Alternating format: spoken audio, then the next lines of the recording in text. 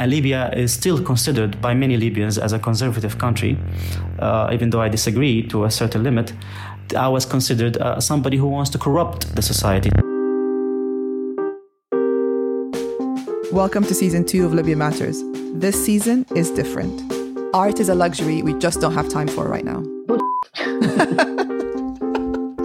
We go deeper and explore themes we have not done before. You can't go to work with those men. They'll harass you. I love you so much. I mean, that is the most typical thing a Libyan man would say to you. We're still going to be asking the not so easy questions. These have been very good questions and very thorough. I could talk with the two of you for hours about all of these things. Join us as we challenge ourselves to think, learn, and get uncomfortable as we bring nuance to all matters Libya. Is there a question that you want to ask us that we didn't give you the opportunity to do? Oh, Marwa, this is a novelty I'm not comfortable with.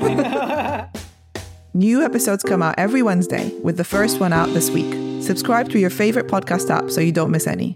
You can find us on Apple Podcasts, Spotify, and anywhere you listen to podcasts. No.